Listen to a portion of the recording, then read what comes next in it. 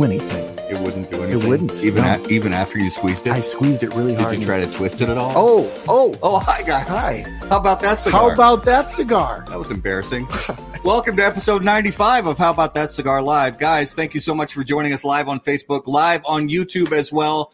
If you are listening on the audio podcast after the fact, thank you so much for listening to us while you drive down the road or work out or twist things, whatever it is you do. No judgments while you listen to audio podcasts. Thanks so much for listening. Episode 95. This is crazy. 95. And guys, this is another big kind of milestone, which we're really excited about and grateful to you for. Obviously we have How About That Cigar Live, the show that you're watching right now that we're all enjoying. But the website, howaboutthatcigar.com, actually launched officially live February 1st, 2019. Happy 2-year anniversary. Dos años. Thanks so much for, making us part of your cigar culture, making us part of your cigar life. We do this because we just love it. And thanks so much for being a part of it with us. Truly grateful. Absolutely. As always, like we said, we are live from the Drew Estate Cigar Studios. And let's talk about the new Liga Privada Bauhaus. The basic tenet of Bauhaus architecture is that every object must have a purpose in the design. The new Liga Privada Bauhaus Short Robusto pays extra attention to leaf placement within the cigar, intentionally designed to take our European aficionados through a newly curated experience. Bauhaus is a 114 millimeter by 50 short Robusto that is wrapped in a rich, earthy Connecticut broadleaf capa, includes a bold Brazilian binder, and is completed using filler tobaccos from Honduras and Nicaragua. Wrap it. The Liga Privada Unico Series Bauhaus is packaged in an elegant gold embossed 12-count box. The Liga Privada Unico Series Bauhaus is now available at EU retailers through Drew Estate's European distributors. For more info, please visit drewestate.com. Kind of hot. Oh yeah? Wow. A little bit. You need I'll be all right. Need me to get the hose? I'll be all right. All right, that's good. So it is Super Bowl week. So for anybody who's interested, there is a game happening on Sunday, the Super Bowl. Old school versus new school. As the NFL calls it. Yeah, it is. I mean, you're looking at, Tom Brady, who's he's pretty good. I think he's got a future in the game, Tom Brady. And Patrick Mahomes, who I'm pretty sure he won the big game last year. So yeah, that boy good. So, yeah, it's a good I think it's going to be a really good game. I am, as much as I love Patrick Mahomes, and I believe he is like if for lack of a better term, the future of the NFL. He's just a great athlete all around and a good guy. I am not going to bet against Tom Brady in the Super Bowl. And neither team is my team. I'm not going to bet against Tom Brady in the Super Bowl. So he's a hard one to bet against. Yeah. So I'm taking Tampa Bay. That being said, I've got 31-29 Kansas City. All right. I've got 34-26 Tampa Bay. All right.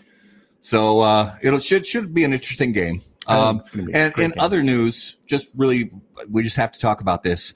The weirdest thing happened over the past week that you may have seen it on the news and all over social media. Apparently, the financial system is rigged. You're watching mainstream media, Matt. That's weird. So anyway, yeah. Too much memes. So I hope everybody bought their GameStop stock. And, I honestly. AMC. Yes, AMC. And I bought a lot of stock in this company called My Little Pony. That's good. I don't know if it's going to, I don't know. I'm just going to hold and just see. I'm suggesting everybody buy stock in Toys R Us. Yes, absolutely. And Enron. Yes, buy Enron and Netscape. Buy Netscape. AOL. MySpace, AOL. Those are good ones. Definitely movers and shakers. As always, guys, in the comments, participate along with us during the show. Tell us what you're smoking. Tell us what you're drinking. If you have questions for our special guest in a few minutes, let us know what those questions are. And I think it is time to introduce our special guest of the evening. And as always, on How About That Cigar Live, special guests are brought to you by Corona Cigar Company and coronacigar.com, the internet's largest and easiest to use virtual cigar store. Corona Cigar Company offers you the finest handmade cigars, humidors, and cigar accessories at the absolute lowest possible price. You'll also find unique and limited cigars containing Florida sun-grown tobacco. As a proud American, President and founder of Corona Cigar Company, Jeff Borshowitz, believed it was possible to bring cigar tobacco farming back to Florida. At Corona Cigar Company and coronacigar.com, you'll find the best selection anywhere in the world of cigars containing this special Florida sun-grown tobacco. If you live in Florida or are just visiting, be sure to visit any of the great Corona Cigar locations in downtown Orlando, Sand Lake, Lake Mary, and also the Davidoff of Geneva Lounge in Tampa. For more info on all of that, please visit coronacigar.com and floridasungrown.com. And get that graphic out of there. So, ladies and gentlemen, episode 95. How About That Cigar Live? Please put your hands together. Rousing round of applause for our special guest from FQ Cigars, Matt Hunt. Welcome to the show. Garrett, that was rousing. I appreciate that applause. Yeah. Thanks, brother. A little bit of... That was nice. Kept it nice and low. I appreciate it. You could hear it all out throughout the Twitter sphere. It was deafening. What's up, fellas? How we doing? Oh man, it is a beautiful night here, and we were talking a little bit before we went live. It's a beautiful night here in Minnesota. It got up to 29 or 30 degrees today, so that was pretty sweet. Hey, so before we get on to cigars and everything, I know you're a football guy. You're a Florida guy. Yes. Are you a Tampa Bay guy? So long story. I am in this game. I am a Tampa Bay guy. Actually a born again Packers fan. So last week was a little bit tough. My man. That's right, man. Last week. I know. Yeah. Well, I have really good friends that they're Packers fans through and through, and just watched a few games, and I'm like, I can get behind this whole bratwurst thing. Oh, yeah. I was definitely a fan with that. And then I'm also a born-again Chargers fan, but that hasn't panned out for me yet. So, so we're still waiting on that one. What's your prediction? I think it's going to be Tampa 40 and then Kansas City 35. Yeah. That's a lot of offense. Yeah. Well, offense. I think that's what this game's going to be. I agree. Shootout. But both defenses are pretty solid.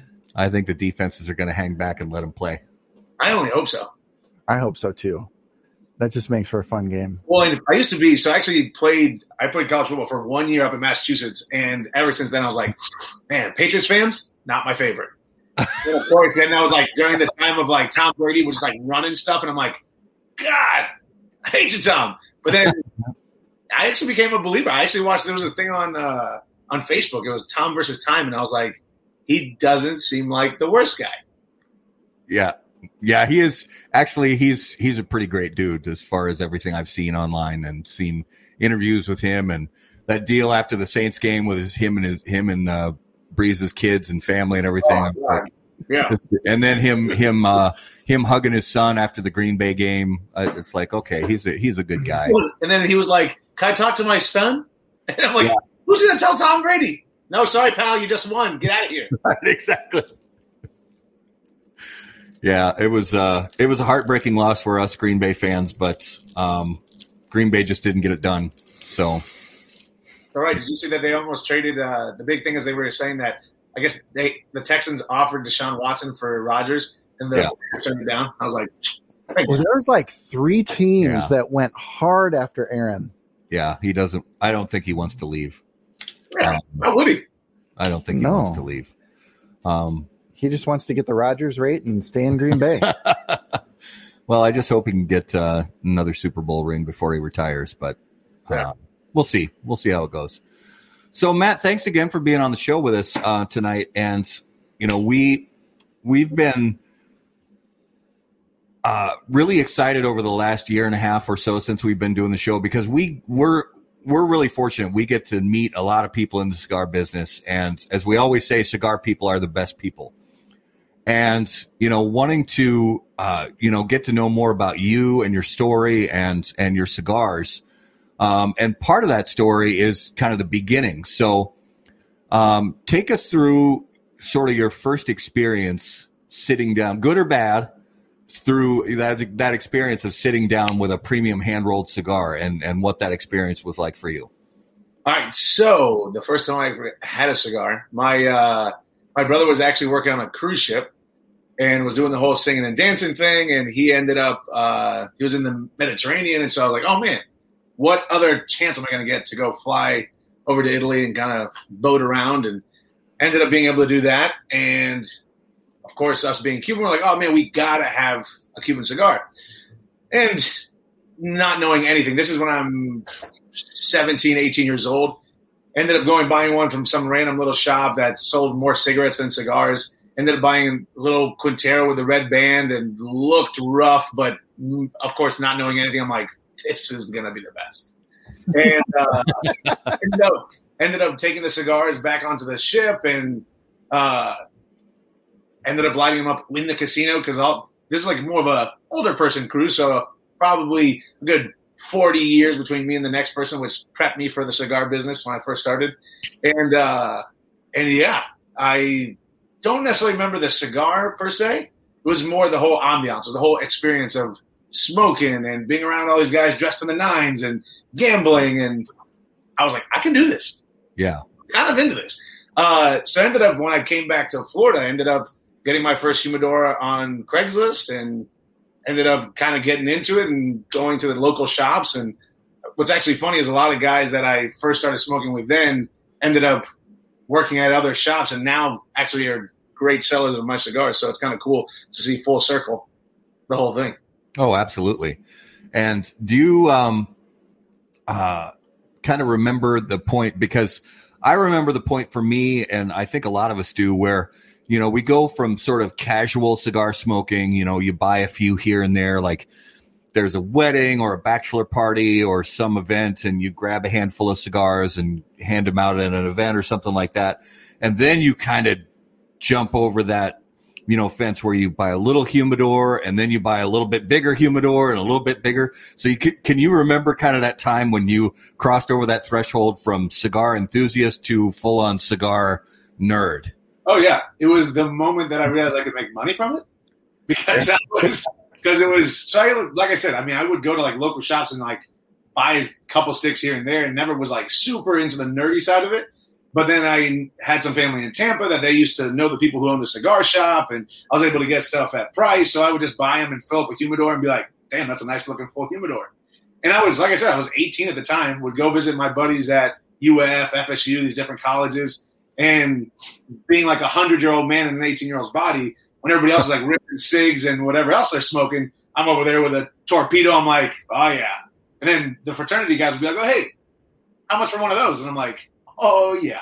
So that's kind of that moment. That was that moment, Matt, that I'm like, I think I just became Matt the cigar guy.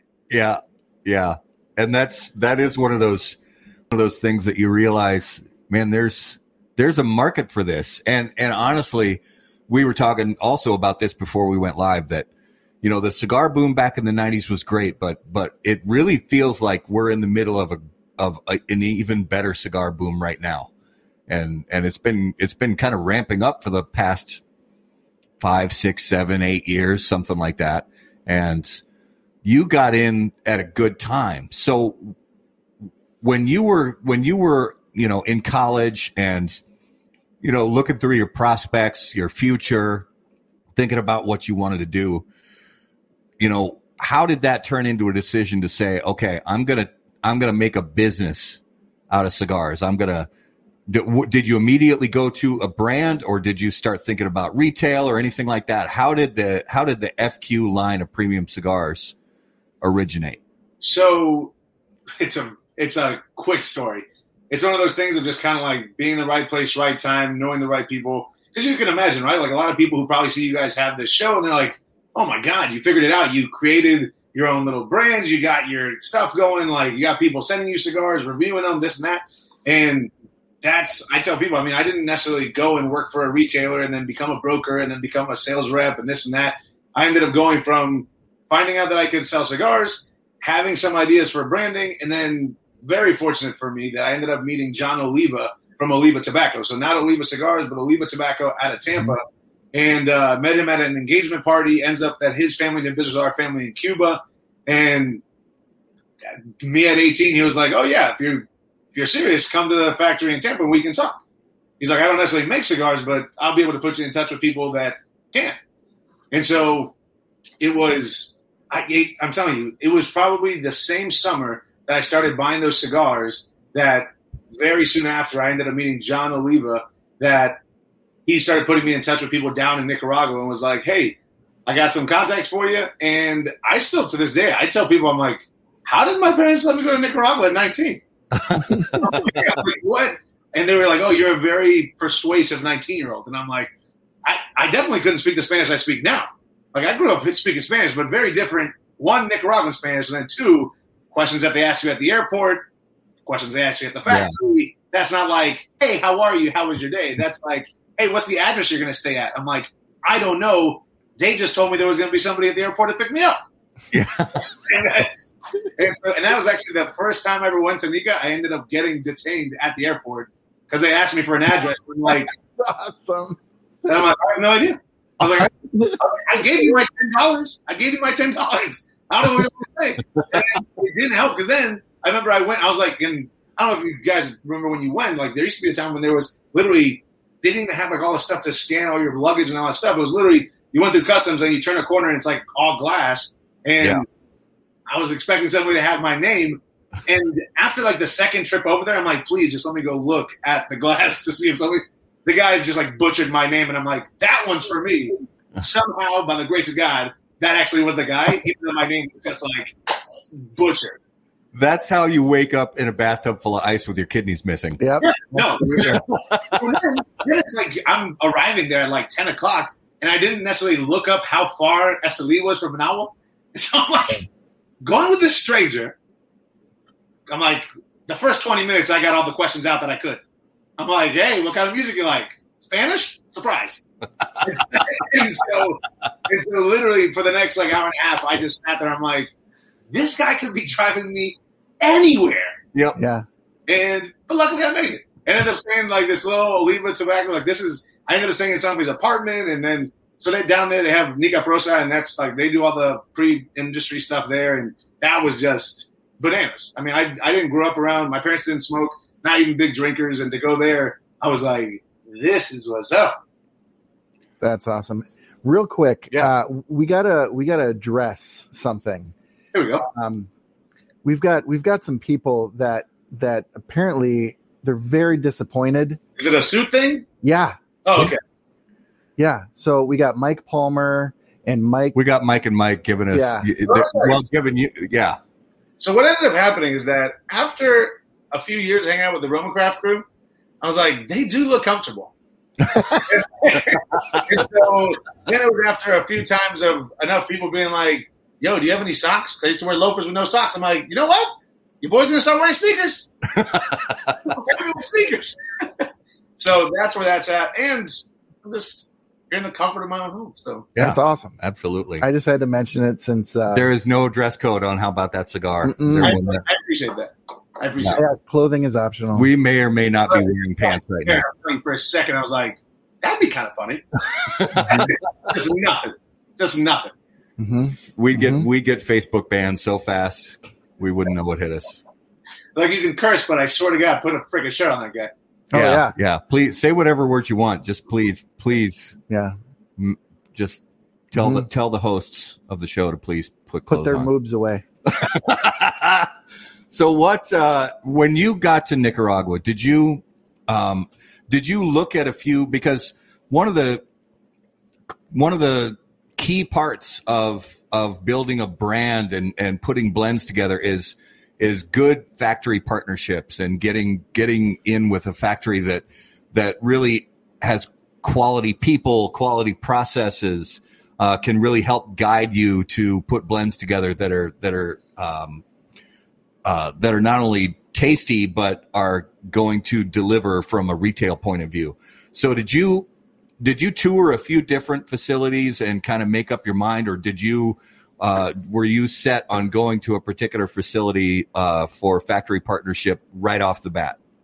Well, so the the partnership started pretty quick, especially, like I said, I mean, the relationship I had with the Oliva family was awesome because I'm going to be 100% honest. It's one of those things, like when I went down there, John Oliva didn't even know that I was going. So, Okay. so let's this is a little tidbit of a story that I always think is funny. Like, fast forward 3 years, I was going down back to Puerto Rico, and I didn't even have a cigar brand. I was just trying to learn as much as I could. Like I was telling you guys before we started the show, is like, I didn't want to just have cigars sent to me and then be like, I own a cigar brand. I wanted to go down and know what I was talking about. And it was crazy because Gustavo Cura, Gus, the man, first thing that he made me do when I went to every factory, which like the first ones was Pensa and Naxa, which like those are the ones that they're affiliated with. And it wasn't like, oh, hey, yeah, let's go play with blending. He's like, no, go to every station. And it wasn't like he walked me over to a station. He was like, no, just go to every station and learn what they do. I was like, sick. Same thing as that driving situation. That I'd be like, because I don't want them to just be a random humongous white kid looking like a white kid walking up to them and then they just be like, okay, what's up? But I started trying to kind of, hey, how long you been doing this? Blah, blah, blah. Like just trying to create relationships.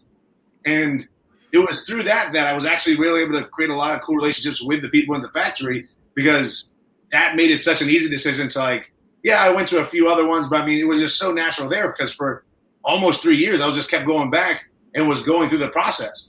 And then finally kind of going and blending and trying to taste every single tobacco that they have in their repertoire, which is insane. And it was kind of an easy decision because remember, I was at that time when I finally came out with something that would have been like 2021 that they took me seriously. I mean, granted, I think my first shipment was like 3,000 cigars and it was 1,000 of 3 different blends. Yeah. And the next time I was like, okay, well, the one in the middle wasn't everybody's favorite. I'm going to stick with 1 and 3. And then I'm going to go to 3 different sizes in those 2 blends. And then the numbers grew from there and so on and so forth. But there's another one of my favorite stories is that I actually ended up going relatively soon after I first got into creating the FQ brand. And we were going through another process and another shipment. And I felt like something was off. And so I had actually ended up telling Gus, and Gus was like, okay, go talk to the guy that's running the floor. I was like, oh, shit. I was like, he's going to love this. And I ended up going to him, and I ended up having to tell him, like, oh, hey, this doesn't taste the same. And I even brought samples from my first shipment just to kind of compare because, I mean, not to say that I was suspicious, but, I mean, just like anything else, I wanted to be careful just because of me being young. And no matter what factor I ended up using, I would always want to kind of fact check them. Yeah. And the guy actually smoked a cigar, and he was like, you know what? He pulled up 2 chairs in the middle of the floor, and we just started smoking them as they came off the rolling tables. And I was like, damn, that's still to this day one of my favorite memories I've ever had because that was one of those moments that you're like, okay, I feel like I'm doing something right. Yeah. I'm being taken seriously, even though I'm not doing a million sticks a year, millions of sticks a year. Like, they know that I'm really trying to put my heart into this product, even though it's still a new brand. Yeah. Well, and it really is amazing. And again, I say it all the time, but anybody who ever gets a chance, obviously we got to wait a little bit for the world to open up again, but anybody who ever gets a chance to go to Nicaragua and do some cigar factory tours, your appreciation level for the products that you enjoy on a daily basis will increase by 1,000%. Oh yeah. And you will be amazed that every cigar that even so-called budget brands don't cost $20 a stick. And the expensive luxury brands. Yeah. And not even on the it's all that pre-industry stuff that we were talking about before the show that it's like, oh my God, the processing that it goes through. Because I mean, at the end of the day, you could have the world's best roller, but if you got garbage material, it doesn't matter. Let's talk about what we're smoking. Let's do it. So Matt, what are you smoking and drinking right now? So, I'm actually drinking some Woodford, a little bit of Woodford Reserve. Nice. Smoking some new sizes. It's a little secret project that I've been working on for a while, and it's some new sizes of my existing lines, but it's for a special project that hopefully it'll come to fruition. And I'm actually smoking a 5 5/8 by 46, so a Corona Gorda of the number 1 to start off. And then eventually go into the proper. I think I'm going to be joining you guys with that proper. Nice. I decided to go with the Phenom number 3. There you go. And I went right for the proper. And it good. I mean, it's got a great, there's great spice to it, but there's great sweetness to it. There's dark chocolate and, black pepper, and it's burning really, really well. And these arrived in my mailbox today, and it's smoking without any issue whatsoever. And it tastes wonderful. Yeah, man, so the proper is my baby. That's the one, that was the first one that like top to bottom, like, because imagine if you're going down for the first time, there's only so much you can possibly know about tobacco. Whereas the proper was after I had some years under my belt and I had notepads just full of every Seco, Viso, Ligero, anything that you could think of from the factory, and was able to kind of concoct some different things. And yeah, that's my guy right there. So tell us about the give us the kind of the basic rundown of the blend details for the proper. All right, so you got an Ecuadorian Habano Oscuro wrapper. You got Honduran binder, you got Honduran broadleaf, and Nicaraguan in there. The big things I always tell people, I mean, my big thing when I was blending was I wanted to try and get some of those more full flavored tobaccos, but I'm not a huge, like, I don't want to necessarily have a nicotine bomb. I don't want to necessarily smoke a cigar and be like, I got to go take a nap. That's never been my palate. And because, I mean, even way back, the number 3 year was actually, when I first started, was a natural. But then as I started learning things in the industry, ended up feeling more confident in the blending process, we changed it to a Maduro wrapper. And same thing with that one. That one's a little bit younger in the tobacco, so it has a little bit more of that spice like at the beginning. Whereas the proper, I mean, the aggressiveness really comes from the closed foot. And then from there, you get that whole blend, and it should really start melding together and get real nice and very symphonic. I mean, that was the biggest thing. And that's one big thing with the tobaccos in the proper is that, I mean, the youngest tobacco in there is 3 years old. Easy. I mean, that's a big thing on the box. So that was, like, I have it all listed there of kind of what we went with for the aging process. And I wanted to be able to get those heavier tobaccos. But as we got them aged, we were actually able to start blending them together for a super clean smoke, which I can give props to Nick Melillo that was one big thing that kind of flipped the switch in my mind when I was first trying to blend stuff, that he was like, you want that thing to be clean. Yeah. Mm-hmm. Well, and this thing started like a party right away. It was like you walk up to the club and you're like, there's no club here. And then some guy opens the door. It's like, boom, boom, boom, boom. It's like, okay, we're going to party right now. Now, the bouncer didn't kick my ass, but it's a party. And, dude. That's my favorite cigar review ever. Dude, flavors right away. I'm loving it. Awesome, man. I appreciate it. It's like there's a party in my mouth and everyone's invited. They are. All of them. And tell us about the, hit us with the blend, 3. The blend details. On number 3, that's going to be the Habano Maduro, Nicaraguan binder, Nicaraguan Honduran filler. You might see a trend there. Like I'm a huge fan of Honduran. That was one thing for me. Like when I started smoking Honduran tobacco, and especially when you start getting in those Seco, Viso, Ligero, and getting those notes that you don't necessarily get if you're in your beginning stages of blending tobacco, that if a cigar has Honduran, you're like, oh, okay, like I couldn't pinpoint it. But then actually after the blending process, I was like, oh yeah, all day.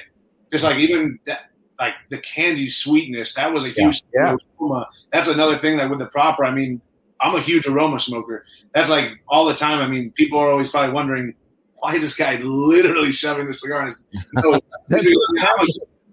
I'm a huge aroma guy. And the proper, I mean, I can literally I don't have to smoke it. Just light it and put it in a freaking ashtray, and I'll be like, yeah, that's my incense. I'll take that all day. Yeah. Well, and that's one of the things that I like about the proper that I'm smoking right now, and that I also get from a lot of Honduran tobaccos is the retrohale. When you let some of the smoke out of your nose, it's like those. This sounds weird, but I swear I get it almost every time. Is those butterscotch candies that grandma used to keep in her purse. Oh yeah. I swear to God, it's like those candies. It's like those butterscotch candies on the retrohale with these with a lot of Honduran tobaccos. I get that. And that's coming through from this cigar. Absolutely. Well, and I'm a retro wimp. So I feel like if I was to retro this, it would be like sending an army of orcs through my sinuses.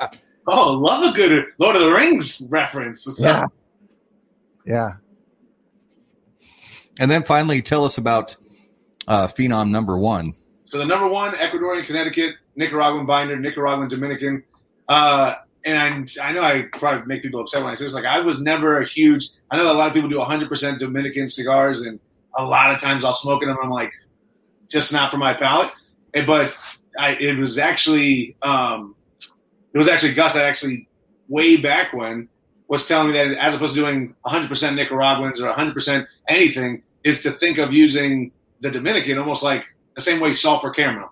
You know what I mean? Use it as just a flavoring tobacco and something that will bring out the flavors of the other tobaccos. That, for me, that's what I look for in a cigar. I don't necessarily want tons and tons of roughness, and that's kind of where we landed with the Ecuadorian Connecticut and having that little bit of Dominican in there to kind of sweeten it up, get a little creamy.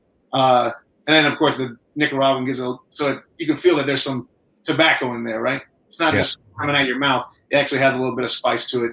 Mm-hmm. It makes it a true smoker's Connecticut.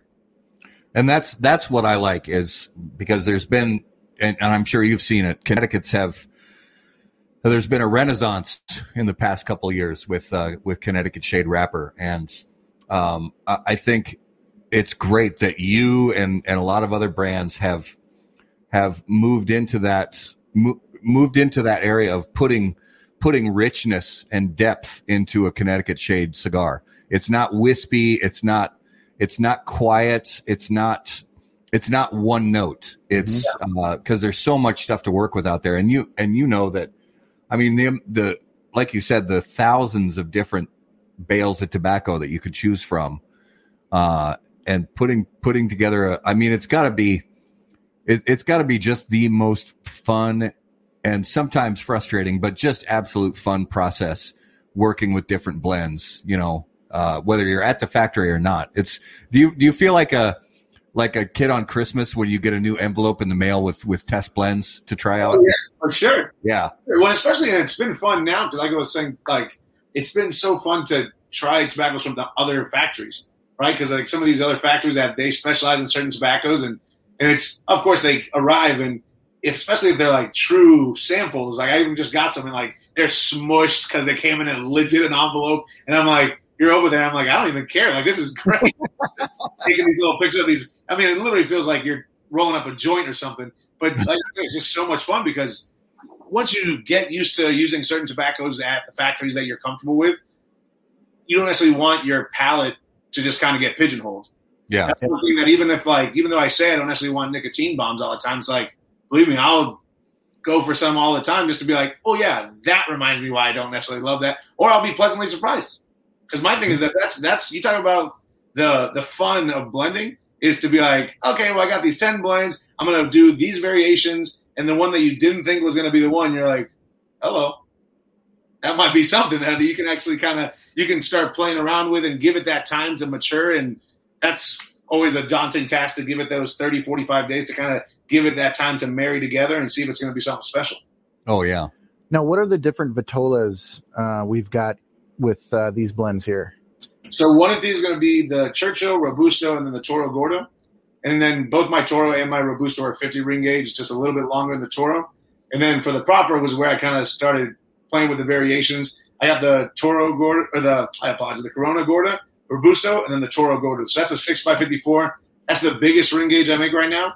That was just, I've never been a huge ring gauge guy. There was a few times I dabbled with 60s, and the only time I could ever kind of get into it was when it was actually a box pressed, and just haven't made it there yet. So I'm with you. Anything in a Lancero maybe you're thinking about? I mean, we've been playing with it. I mean, it's a tough size. Size. I'm sure that you guys know there's certain retail. We need to stop saying Lanceros don't sell. I'm convinced, but they don't. I'm convinced if we just stop saying that. People, I'm telling you, man, why do you think that those, I mean, I still am floored to think that there were cigars out there that are 80, 90 ring gauges. And it's like, yeah, because people like the bang for the buck. Nobody ever picks up a Lancero, especially like your like typical smoke, and they're like, wow, what a good deal. Right. But I want to shake all of these people who are so against Lanceros. I agree. Believe me, like, so, like, the Corona Gorda is like one of my favorite sizes. The 46 ring gauge. Oh my gosh, that is like hands down. I could smoke through those poppers all day long. My number 2. That's my wheelhouse. Is 5 5/8 by 46. That's my wheelhouse right there. Yeah.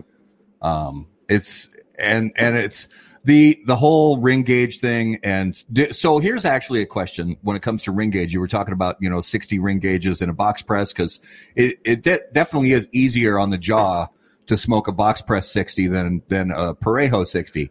So when you were doing your blends, did you toy around with box press and it just didn't work out quite right for either the feel or the flavor?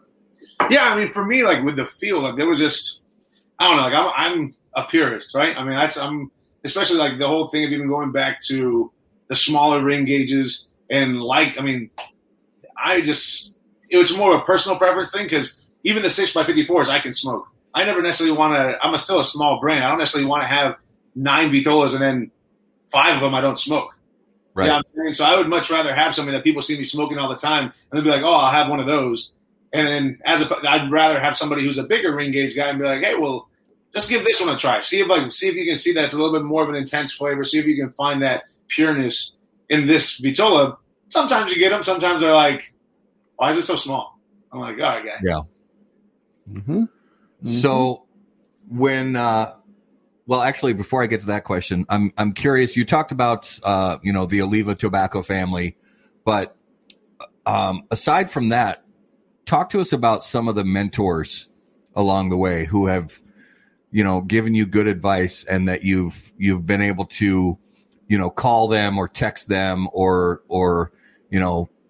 go and stop by and visit them in Nicaragua to get some advice or to, just bounce ideas off.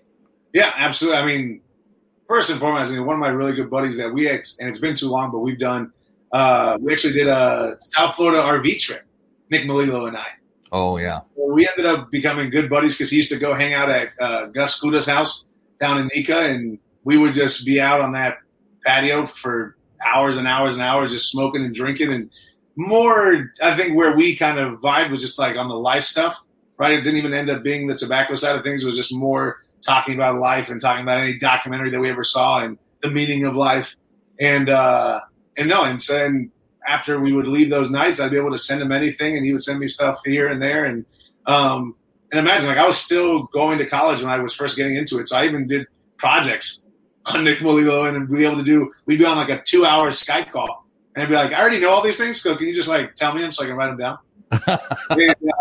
and yeah, I mean, there's a reason why they call him a tobacco whisperer. Another guy, Esteban, over from Nica Sueña, and even Mike and Skip, they've always been great with me over the years. And Raul Dislas is actually the guy who's running the factory over at Noxa now. So him and Esteban are brothers, and we all get along very, very well. And when I was first doing the proper, I actually ended up going over to Nica Sueña, and I guess Skip was out of town, and I had brought cigars for them both to try, and it ended up making me feel good because the next time I saw Skip, I was like, oh, hey, like, did Esteban give you those samples? And he's like, no. I was like, hell yeah, that's a good sign. And then so I actually messaged Esteban, and he was like, oh, yeah, I smoked those. I guess I got something. Yeah. And like I said, Gus, I mean, I can't even tell you where mentoring that Gus Kuda, I mean, I could text him on any given day. He would tell me when he's going to be in Nicaragua, and I just stay at his house. You know what I mean? And that was the best place, because even at the time when I wasn't even making cigars, that Oliva Tobacco was picking up people from the airport or picking them up from different factories, and I'm just sitting in the back, and I'm just like, oh my God. It'd be like Willie, or it would be like I would be somebody like Willie Herrera. I can still vividly remember one time, and of course, like, they're not gonna remember me, but I can just remember this is before he got like his big like all the brands with Drew Estate, that there's this 6'5" giant man next to me, and I'm like, I'm not a small guy. I'm like 6'1", 6'2", like big dude. I've never seen anybody over 6 foot in Nicaragua. And I'm like, where is this guy from? And it just was the coolest thing to be able to just be driven around in this car and just be around great minds and just be able to sit at the table, maybe not even in the beginning getting a word out because what the hell am I going to tell them? And and then even the guys over at Cigar Hustler now, I mean, I learned so much from them on the retail side because they distribute for me. And I get to know so much about the ins and outs of the distribution, the ins and outs of their retail experience. And I'm a big believer of I don't know anything. I take advice from anybody I can. And I mean, there might be people who feel very strongly about 6x60s that I just haven't seen the light. And sure, let's sit down, let's talk. So I mean, those are all. And of course, I'm sure I'm leaving people out, but I mean, those are definitely some big ones that they've never looked at my age, they've never looked at where I'm at in the industry, and they've always really taken a great respect for what I'm doing. And obviously I have the highest respect for them. Yeah, that's good. And that's one of the things that we have loved to learn about this from so many different people over the years that for the most part, there's always going to be exceptions to this, but for the most part, people in the cigar business who are maybe the people behind the scenes, like the Disla brothers and Willie. Although Willie used to be more behind the scenes, he's kind of out in the forefront now. But they are, and Nick and Skip and Mike, they are almost without exception. These people are willing to share their knowledge with you at any given time, to share their knowledge with you and to. If they see like with you, if they see somebody who has a drive and work ethic and passion, then they're going to give you their time and invest in you. And it's such a rare thing these days, and you see it, in my opinion, more in the cigar industry than a lot of other businesses. Yeah. Well, and my big thing is, I mean, what I've seen. Like really where I think that the people who give them the time of day, it's one of those things that they can tell people who are authentic. You know what I'm saying? Because that's even something that I feel like in my limited time compared to all these other great guys is after a while you just start seeing people who are, for lack of a better word, phonies. You know what I'm saying? Like it's funny all these guys are saying the thing about the suits because, I mean, especially when I first got started, you couldn't see me without a suit on. I mean, I was the kid in the suit. If I wasn't in a suit, every other time that I'd be out in public, I'd be in workout clothes, and like that's what I lived in. And that was my craft. You know what I mean? Like that was my big thing. I was doing something a little bit different that I saw because you kind of had the old school brands that were doing the old school things. And I think I watched one of your videos that it was someone was actually saying that like there's that whole air of elegance and like a lot of the new age guys, they didn't even get it. They're like, that's like overplayed. So then you have this new wave of like the Drew Estates and the Caldwell cigars and stuff like that was out of the box, right? That they were trying to be like the new edgy players. And like my thing, I was super into old school stuff. Yeah. You know what I mean? It's like my thing was never trying to make it seem like I was something that I'm not. I was just like, I love suits, I love loafers, and I love smoking in those things. And that was one thing that, like we were talking before that. I mean, I used to hang out at the Roma Craft booth, and they would let me do my thing. You know what I mean? They'd let me hang out there in the loafers and the slacks and the jackets, and they never questioned it. You know what I mean? And that's, like I said, authenticity is a huge thing. It's one of those things in this industry, you can smell it a mile away if the person is full of shit. Yeah. Yeah. And it's just something great about this industry that we love so much. Well, and the other cool thing, like, talking with, people like, especially like Skip Martin and, Steve Saka is, they will often say, they field several calls a week from people who are like, I'm thinking about getting into the cigar business. And, but there are very few who actually end up developing that relationship because of that work ethic, because of that drive. And so for those who have developed that relationship, that they have the work ethic, they have the drive and the desire to do something great with tobacco. And they have, this interest in building not only their brands, but the cigar industry as a whole. And it just comes full circle, and so that's kind of, says something about you and what you're doing. The fact that you've built those relationships, shows your work ethic, your desire to build a brand and do it the right way. Thanks, man. I appreciate that, Garrett. That was one thing that I was telling somebody this the other day, like a young entrepreneur, somebody who's just they were kind of playing with the idea of something. And I was like, yo, let me tell you, like I said, I was 18, 19. And when I was going through the process of like going to retailers and trying to pitch my product, my Thursdays to Sundays, like I was hanging out with 50 to 75-year-old men.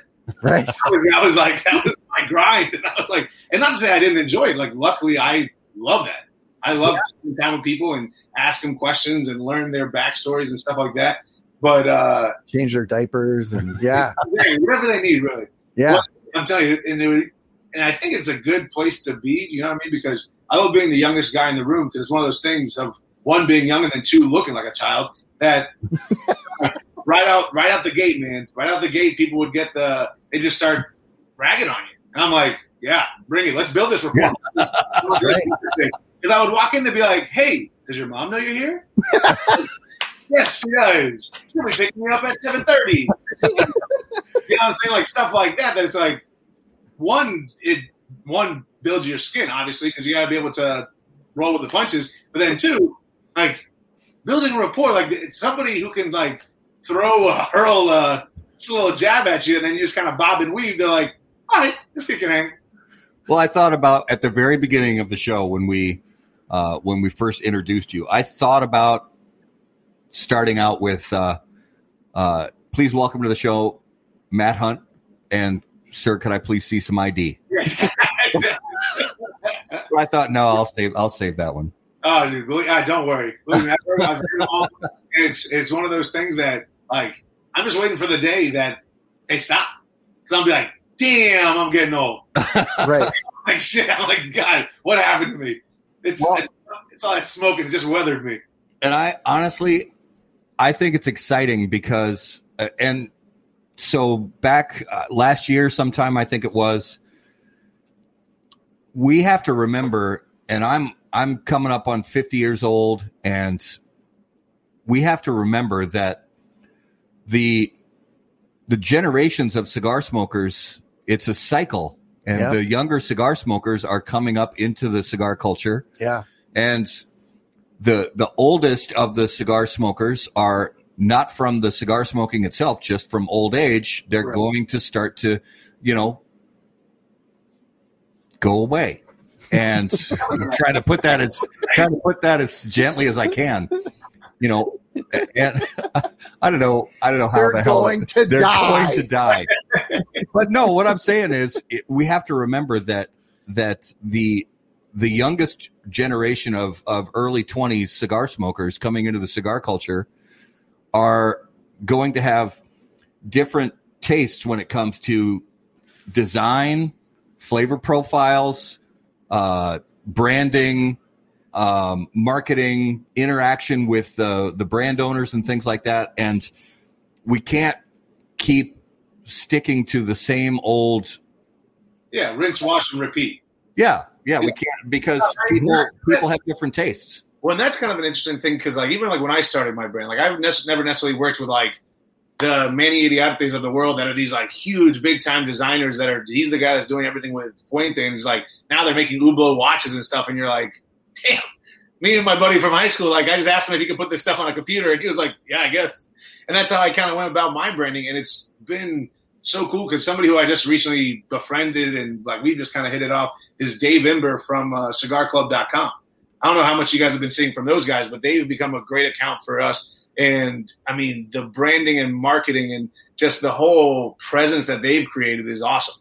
And like, even talking with him, like and not to say that I can't have these kind of relationships with people who are older than me in the industry, but it is such a different dynamic having somebody who's 26 and I'm 29 and just like the things that we can recall or like talk about branding or talking about anything from like this generation. And I think that they're hitting it out of the park when it comes to like all their concepts and like even just what they're doing lifestyle wise. Cause it's still that lifestyle idea, but it's not that same like guy with a snifter sitting by the fireside in his smoking jacket.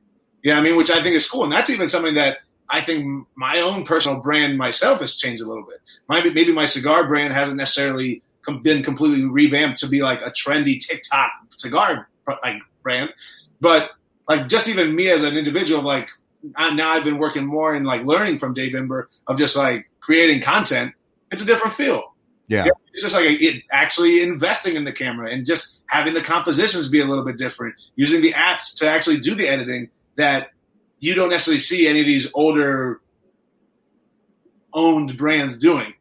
Yeah. You know what I mean? So it's been really, really cool. And I think that there's going to be a lot of stuff. I'm just waiting for there to be a big wave of just young smokers. I mean, I know they're out there. I mean, imagine when I was first starting, I didn't sell to anybody over 22. Yeah. Yeah. I mean, I think that's one of the coolest things because it's how do you make something unapproachable approachable? I know, but before we were discussing like, I mean, cigar smoking in the United States is pretty like democratized. You know what I mean? Anybody can smoke. It doesn't matter if you're smoking a $100 cigar or you're smoking a buck stick. It doesn't matter. And I think that the next thing, besides the point of like the price point, is just going to be that feel of a brand like you were talking about. Yeah.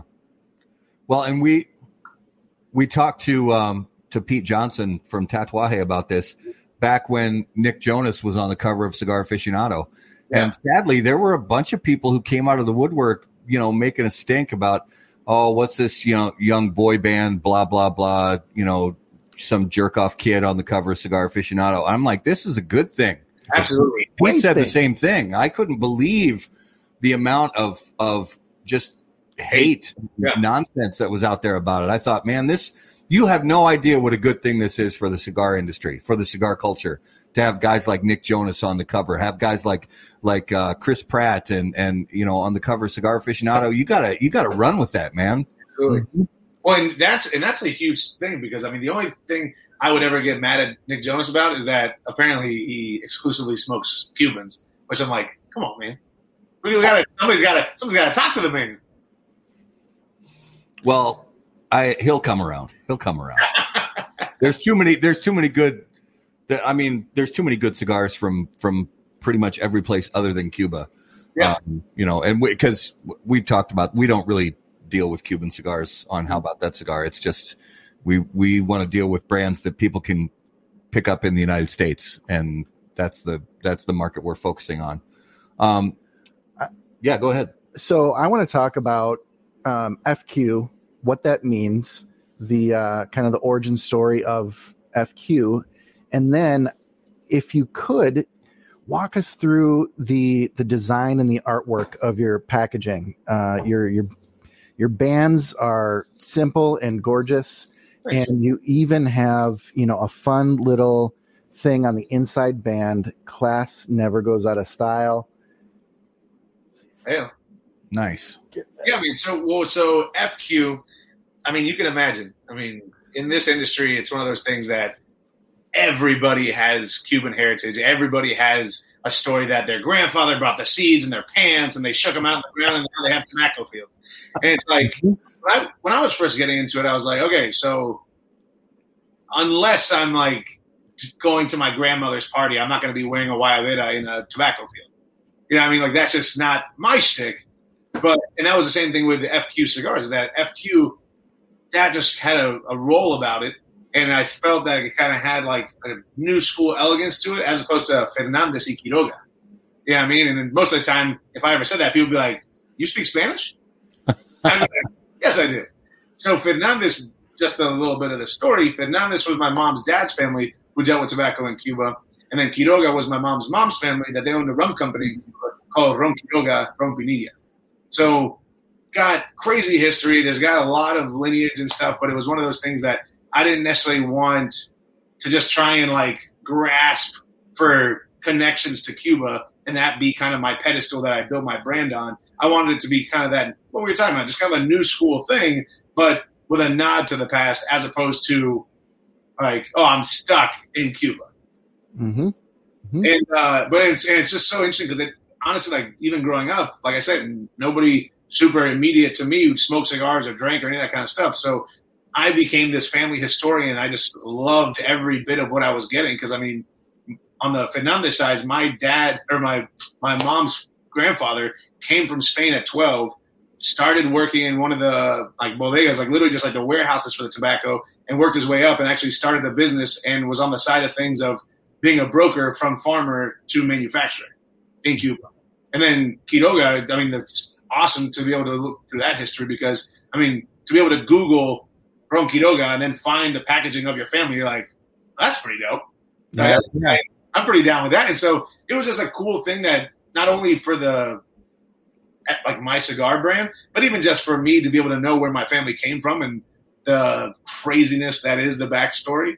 And even like with the branding and stuff, like I wanted it to be super clean, super elegant. And I was always a big dreamer, right? I was like, oh man, I want Bentleys and this and that. And I always liked the idea of like the wings. People always like, oh, like are those leaves? Are they wings? Are they this? I'm like, honestly, I got it all from like your Rolls Royces and your Bentleys. I just love the designs, and I just kind of ran with that. And then with the proper, I just loved like super simplistic. I love the contrast of the white and gold on the dark cigar. If you look at the actual typography, it's like the same typography that's going to be on like your $100 bills and any kind of money. It has like the little and stuff, and just kind of just reminiscent of like a little bit of elegance, a little bit of money, but just like in details, not something that you look at and you're like, wow, they did a lot. There's a lot going on in this packaging. It's more of the simplistic. And even if you look at my boxes, like, I mean, everything's just 100% cedar dovetailed and then cliche. That's it. You know what I mean? Because my big thing is I'd rather spend the money on the tobacco and pursue that than trying to come up with the marketing before I had the product. Yeah, absolutely. Yep. So when you are not smoking cigars or working on blends or spending time in Nicaragua in the factory, what are you doing with your life? What do you spend your time doing, whether it's hobbies or other business interests, things like that? What do you spend your time doing? So, I mean, I do a lot with music. My family's like huge into music. I'm big into the wine and drinking scene. You can imagine, like I've more and more become more into the wine scene. Maybe not so much as Pete Johnson with his 50-year-old bottles of wine, but I got my little guys that I'm sticking away and hoping that they'll be worth something one day. And I got actually this other brand that's Fratelli, which I actually started with a couple of smoking buddies of mine. That it's a pasta sauce company. Okay.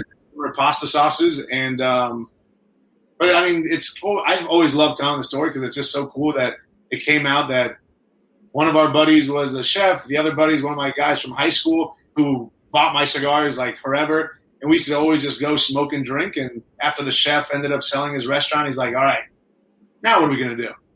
And so we've been able to now kind of start this business, and we've been on doing mostly direct to consumer online.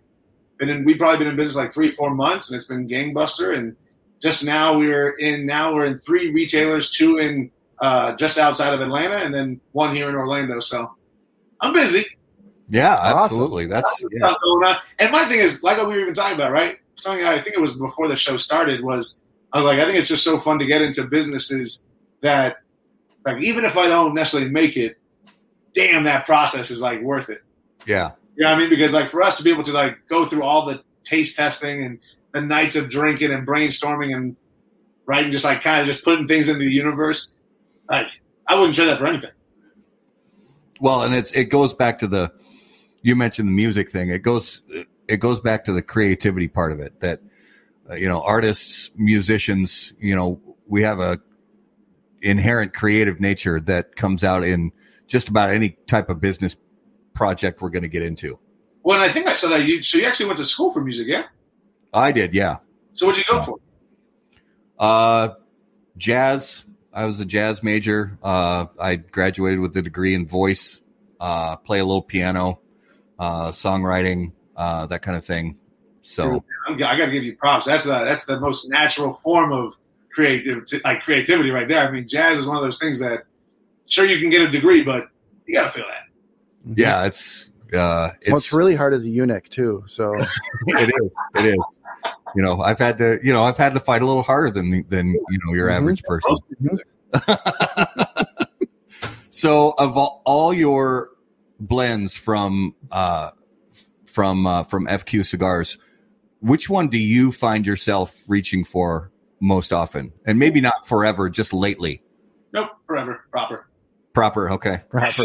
Yeah, I'm telling you, it's one of those things, especially in so like I said, there's that smaller ring gauge, man. That 5.5 by the 5 5/8 by 46 is just my go-to, and even just recently. So my girlfriend, she's actually Serbian. So like a year and a half ago, 2 years ago, I ended up making some 4 by 44s of all three blends because I was like, oh man, I wanted something that was cigarette size because everybody over there smokes, and I was like, I can't necessarily. I was like, they're out there for 10 minutes. I'm like, oh yeah, give me another 90 minutes. Yeah.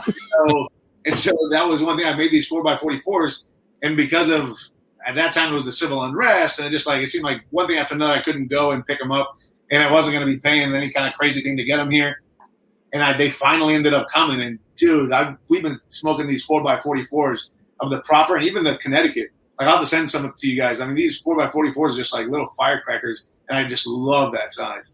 I'd love it. Yeah. And for us here obviously in Minnesota, typically we're fortunate to be able to smoke inside, but, there are times that you don't have that luxury. And when it's 30 degrees out, you want a cigar that is only going to take you 15 minutes. For sure.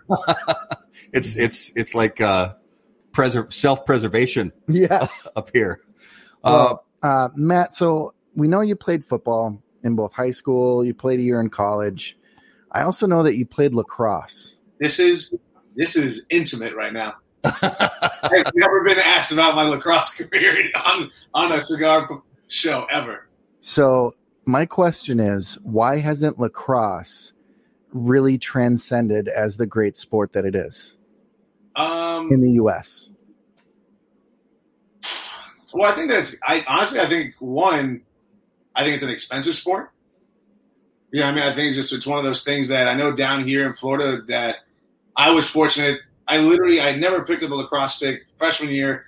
After football, basketball, I was like, okay, well, I got to do something. I don't want to get in trouble. And so went out for the lacrosse team, but I told one of the coaches who actually I had known for years, and I was like, yo, I don't have anything. He's like, oh, don't worry about it. I got you.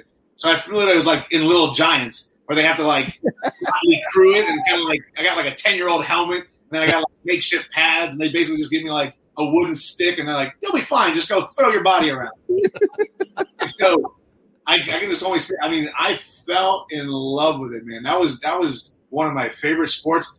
It was one of those things that, especially in Florida, it's played a little bit differently than I know up north. I know it's kind of changed now that it's become more that finesse sport like it is up north. Because down here, I mean, not to make it a big deal, but I mean, we're breeding athletes down here. It's all about speed. It's all about big and fast and being athletic. And yeah, you can pick up lacrosse and be able to outrun somebody. You can run somebody over. You can this, that, another thing. But to really hit that next level, I mean, it's all skill. I mean, it's all stick skills. It's all, especially as a defender, being able to throw those checks and do it with some kind of precision. You know what I mean? Not just be swacking somebody with a stick. So I know down here it's one of those things that the private schools that picked it up, the public schools are getting more into it. There's a lot of boarding schools down here that do it. I just think that because hockey's not a big thing down here, lacrosse doesn't make tons of sense. Because the way I used to explain it to people who had no idea what lacrosse was, which I still think is a bizarre thing to be playing a sport and having to explain that sport to somebody. Mm-hmm. And I was like, it's basically like hockey in the air. And it makes sense that, of course, up north is going to be, imagine if you're not playing on ice, pick it up, and now you're playing lacrosse. Yeah. So, I mean, I still think that I'm right there with you, guys. I think that lacrosse is a phenomenal sport. Still one of my favorite ones to play and watch. Just I think that there's so much action. Great thing to watch. Oh my gosh, I think it's so much fun. And I would tell people that, as a football player, I'm like, it's great. This is even better than football. It's not like this. Oh, the linemen who are hitting and they're only a foot away from each other. Oh, it's not the tackles. If you're a depot, you're coming from the defense. The middies looking, trying to get a clear, and you're laying people out. You're literally just rocking people's worlds. And I'm like, how much longer can this be legal? This cannot. Man. So no, I feel you. I don't know what it's going to take, but I think until. I mean, I don't know what to tell you because I would think hockey would have to get real popular before lacrosse, but that doesn't necessarily make sense because obviously you would think a lot of places, especially in the South, that can play it year round. Right. See, because hockey up here I mean, it's nearing $2,000 a year per player to play hockey. Yeah. A buddy of mine I used to work with at the time, this was years ago, but he had 3 boys in hockey at the same time. Oh, and with all these are, and this, he was at a certain school district that was known for state champion teams year after year after year. And between all the traveling and, ice time, hotels, meals, gear, he said it cost his family about $30,000 a year to keep the boys in hockey. Oh man. See, that's why I'm like, you know what, kids? Golf and tennis. Golf and tennis. Forget about that. You heard of stickball? We're playing stickball. Exactly. Really good at spelling. God, they're so good at spelling. Basketball. We'll go to Dick's. We'll buy a basketball and a nice pair of shoes, and you're done. Oh yeah, that's crazy, man. That's how a lot of people down here are like that with baseball. Baseball is one that's just like, I have a neighbor that, man, this guy he's got the same thing, 3 boys, and I mean, what's a life? I mean, they got nothing. Every weekend they're traveling and they're going all over the place, and half the team doesn't speak English, and I'm like, just the minors? Like, this seems like it's like damn. Well, and when I had a couple years ago, when my youngest son was in Little League, he just got to where they were pitching for themselves, and that's when you have to get your player their own bat. They can't use a community bat from the team. Yeah. And the cheapest bat, I'm talking an 8-year-old boy, the cheapest bat I could find in the 31-inch range was like $70. There are bats $600, $700, $800 for a friggin' baseball bat for an 8-year-old. How big is your 8-year-old that he's swinging a 31-inch bat? Oh, all my kids are tall. Jesus, that's why I was like swinging when I was like in 8th grade. Yeah. He at 8 years old, he was 5 feet tall. Damn. Yeah. Jeez, that's awesome. Gary, did you play lacrosse? I did. I didn't even know about lacrosse until my senior year in high school. Really? The private school by my house started a team for the first time, and that was 1995, 96, and so that was the first time I even saw it. I never had a chance to play it, but seeing either some friends in that time, or I know our college had a team, and then watching it periodically through the years. It's a great sport. It really is. Yeah. And I think it should get a little bit more attention than it's getting. Yeah. No, I agree. I think it's a phenomenal sport. Well, is it time? I think so. Is it time? Yeah. All right. I think we should. It is now time for this week's Numero de los Muertos. Here we go. I'm ready. And as always, guys, Numero de los Muertos is brought to you by Smoke Inn Cigars. If you would, please take just a minute, watch and listen to this message from Honest Abe and Smoke Inn. On February 20th, 2021, we will be taking on the endeavor of putting on an 8-hour virtual event, one like you've never seen before. For your ticket price of approximately $169 delivered to your door, you will get the TGS Party in a Box. This box will be filled with everything you'll need for our virtual event, including opportunities to purchase cigars at epic deals, epic packages, and some very special exclusive cigars being made from us by some of the most epic manufacturers in the industry. Carlito Fuente, Pete Johnson, Steve Saka, Aganor Salif, Perdomo Cigars, just to name a few. There's a very limited supply. Head over to thegraysmoke.com, purchase your ticket, and get your party in the box. We'll see you soon. Peace. And it is time for this week's Numero de los Muertos, brought to you by Smoke Inn Cigars. Garrett, take it away. All right. So this number is not a high number. All right. On average, 3 people a year die from this. However, last year, 15 people died from this. It's not really relevant. In the U.S. only.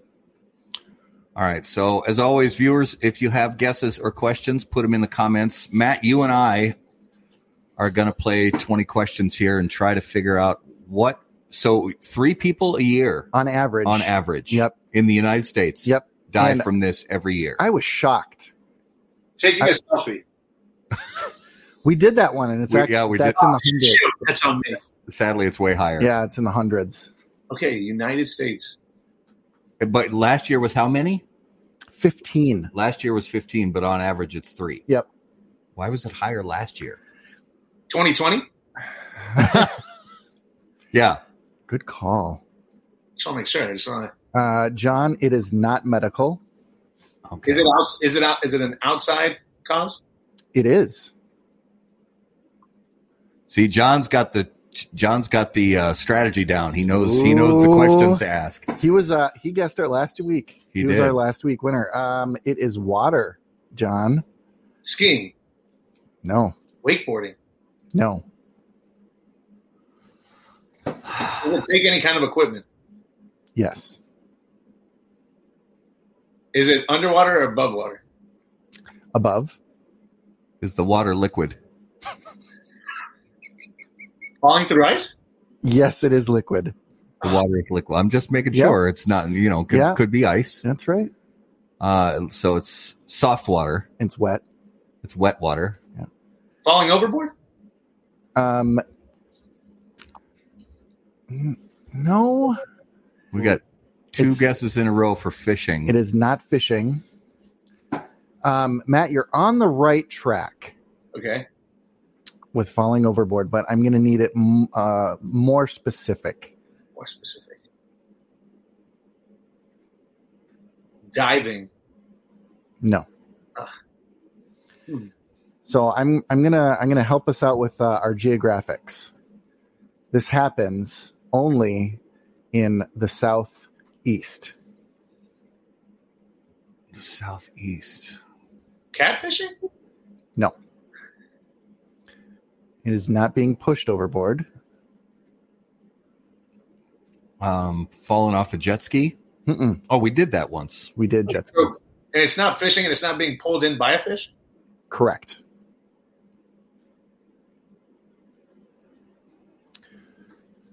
It is not shipwrecks. Not shipwrecks. Southeast. But he said it's not falling overboard. Shipwrecks is also on this. It's on the right path, and falling overboard is on the right path. But we're looking for something a little bit more specific. It's not scuba diving. Mm-mm. Deserting somebody, leaving somebody in the ocean. No. Ah, man, this is a tough one. Mm-hmm. Mm-hmm. Does it deal with the animals or no? No. Had nothing to do with drunk. Nothing to do with drinking. Drunkenness. Well, I mean, that could be involved. That could be a factor. But it's not part of the actual stat. Correct. Okay. 3 people. That's such a low number. I almost want to say like.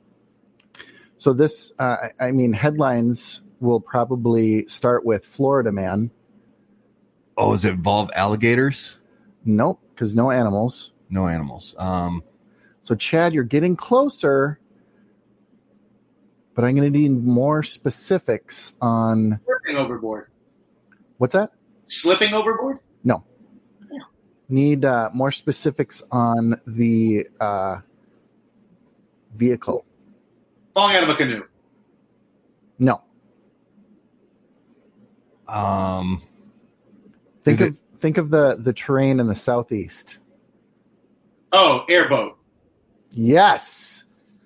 Oh, is it? It is airboat casualties. Damn. No way. What the hell happened in 2020? I don't know. I looked and they didn't I couldn't find anything that said 2020 was, anything different. But, over the past 20 years, It's a 3-person average, which I thought was so like super a Everglades tour kind of thing. Correct. Somebody falls off one of those airboats. Yep. Well, I figured that it would be. I'm assuming like during quarantine, people are like, "I got this. I'm not going to be around anybody." Here we go. Well, and that actually does make sense because people found any way they could to get out of the house. Yeah. And, people are like, hey, let's take a Everglade boat tour. We'll just wear our masks and, hold my beer. Yeah. And so after last year, actually, Florida is looking at getting people licensed to do airboat tours because currently they're not required to have any kind of licensing. So it's actually people dying on the tours, or people just dying driving airboating accidents. Oh, airboating accidents. Okay, I can see how that could get out of hand quick. Yeah, that could easily get. I've never been on one. Have you? I have not. See, I feel bad because Florida man, but that's why I thought the whole catfishing thing. I was like, I'm just trying to think of what people do. What rednecks are doing with their free time. Yeah. Well, I saw you were a Florida guy. I was like, let's do something Florida. That's a good one. I like that. It's a very good one. I was shocked at the low number. What's the longest one ever been? You guys have had to wait to try and guess it. Oh, there've been a few that have stumped where I've had to come up with the answer. There have been a couple where he's had to just give us the answer, even after multiple clues. Those are usually ones that are like super obscure. Like there's related to some obscure disease that I think the maple syrup urine disease. Yeah, there's a thing called maple syrup urine disease that he did a few months ago. Oh my gosh, that sounds horrible. Right. Yeah. Well, and the only way they know is by smelling the urine of a new an infant baby. What? And what? It smells like maple syrup? It smells like sweet. Yeah. Crazy. Right? And I have not touched maple syrup since. Oh my God. He walks by. Like, I just imagine you going by like a Cracker Barrel and be like, oh my God, all these people, they have the disease. Oh my God, everybody check your urine. Check your urine. Call the CDC. We've got an outbreak. Oh, shit. So that was a good one. Yeah, that was a good one. That is this week's Numero de los Muertos. And as always, Numero de los Muertos brought to you by Smoke in Cigars. All right, so Matt, a little bit of a lightning round. If you could hear the thoughts of one living person for 10 minutes, who would it be and why? Elon Musk, because love it. You got to be able to, if you hear what's going on, maybe the stuff that comes out will make more sense. Exactly. And that is, we've heard that answer a few times because I agree 100%. I want to know what's going on in a genius. The numbers for the child's name, that's the one where I was like, oh, okay. Yeah. I thought I was like, does that mean I buy stock? I don't know what you want me to do. What does that mean? Well, this week for me, it would be Warren Buffett. Like, oh yeah. GameStop? Fucking really? Yeah. Imagine. Well, actually, for Warren Buffett's case, his response was probably, "What the hell is GameStop?" All right, so if you were about to get into a fight, what would your soundtrack music be? That's good. This girl is on fire. Okay, only because I love like The Man from U.N.C.L.E. and like that movie and like the old 1960s, like the spy movies. It would be like an old Italian, like old Dean Martin, like Volare or something like that, where it's like a ton of action, but then you got like some nice little Rat Pack soundtrack. Like it. That is good. Absolutely. I like that a lot. All right, so I think I know what the answer is going to be, but we have to ask it. Choose one of the following. You could hit a home run as a starting pitcher. You could score a touchdown as a defensive lineman. You could score a hockey goal as the goalie or a soccer goal as the goalie. I would say hockey. Oh, I'm surprised. No, I've done the football one. I did the football one in high school. That makes sense. Yeah, I did actually, I can still remember this thing. I can still remember that we had our outside linebacker coming off the edge, and literally he just blindsided the quarterback, and legitimately magic, the ball bounced and just fell into my stomach, and I ran it for a touchdown for the go-ahead win, and we won. Homecoming game. Not even a scoop and score like a. No, honestly, it's as if I don't even know. I think it would have just fallen down my pants if I would have just put my hands up. Like I was like, oh, I have the ball. But then the best part, and of course, it never I had to try and figure out ways to delete the film, was because I made it all into the end zone and just slid as I got in there. Didn't get to do a cool dance. Didn't get to do anything. Just fell. Is that high school or college? High school.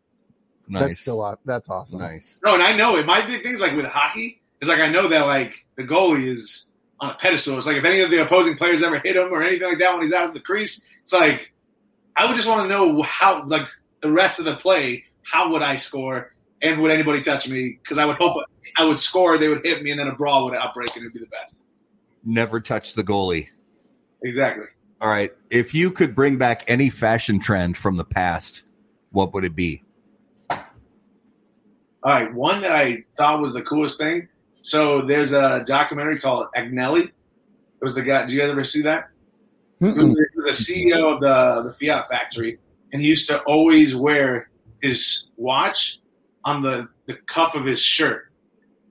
It's one of those things that I don't even know if it was a big trend, but it was a flex on people that was just he was just a trendsetter guy, and he always had that. And it was just one of those things I was like, oh, that's pretty dope.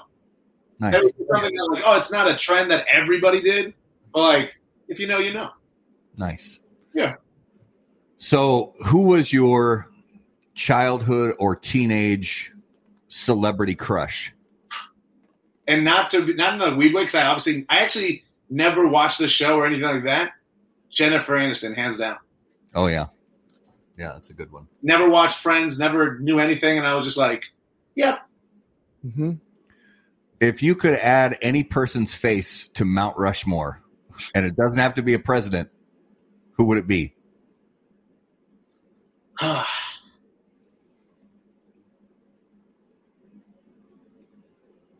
that is a good question. I know it's supposed to be lightning, but no, take all the time you need. And it's one of those things. Do you do it for actually? That's somebody who I think everybody would agree on. And I just recently watched a documentary with Steve Irwin. Ooh. Oh, the crocodile hunter. Maybe. Who didn't like Steve Irwin? He never did anything. The only thing he ever did was try to help animals. Yeah, I like that. And I'm assuming that he wouldn't get canceled in any kind of way. I mean, yeah. Somebody would find something. Exactly. Sadly. Yeah. That's good. I like that one. So, so Matt, each week we name a notable smokable, a cigar we've smoked over the past week or so that was interesting to us. It could be a cigar that's been on the market forever that we just smoked again for the first time in many years, or it could be something brand new. Obviously with FQ, you've got your own stuff, but do you smoke outside of your own catalog from time to time? Yeah, I actually do all the time. And you would be, so that's the one thing I actually do miss a lot about the shows is, man, of course, throughout the year, you're just working on stuff, but the shows were always great because you just got a stockpile and you're able to work. You're able to taste everything that everybody's doing. Yeah. But actually, I had to go see these guys directly to make sure that I got one. Was one of the new Postania War Bears that came with that thing. I thoroughly enjoyed it, especially being one of those guys I don't necessarily want to go take a nap after one of those smokes. I told Mikey, I'm like, buddy. Yeah. I get it. So I won't give any spoilers, but I just finished my review of that War Bear Toro, and it will be published very soon on howaboutthatcigar.com. I won't give any spoilers, but yeah, it was tasty. Thank you, man.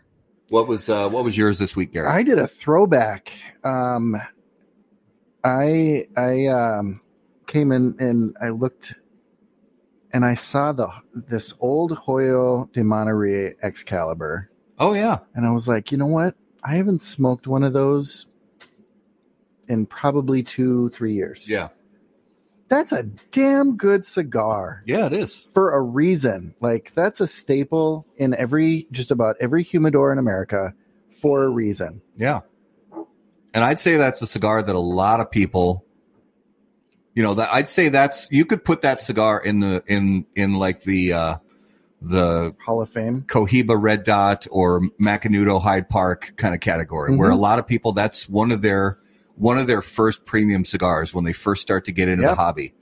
I've definitely put that in that category. I got another one for you, just real quick, Matt and Garrett, that I always enjoyed. And like I said, I mean, I always am critical. I feel like I'm just 100% puros a lot of the time, just because I'm like, you don't want it to be the same all the way throughout. But man, one that I've always enjoyed is the 20th anniversary Christian Eidoa, 100% 100. Yep, dude. And he had a little box press. I actually think it was a Corona Gorda that was a little box press, or it might have been an oval. Or oh my gosh, man, I always enjoyed that. Just super sweet, the candiness that we were talking about with the Honduran. Yeah. Yep. Oh yeah. Absolutely.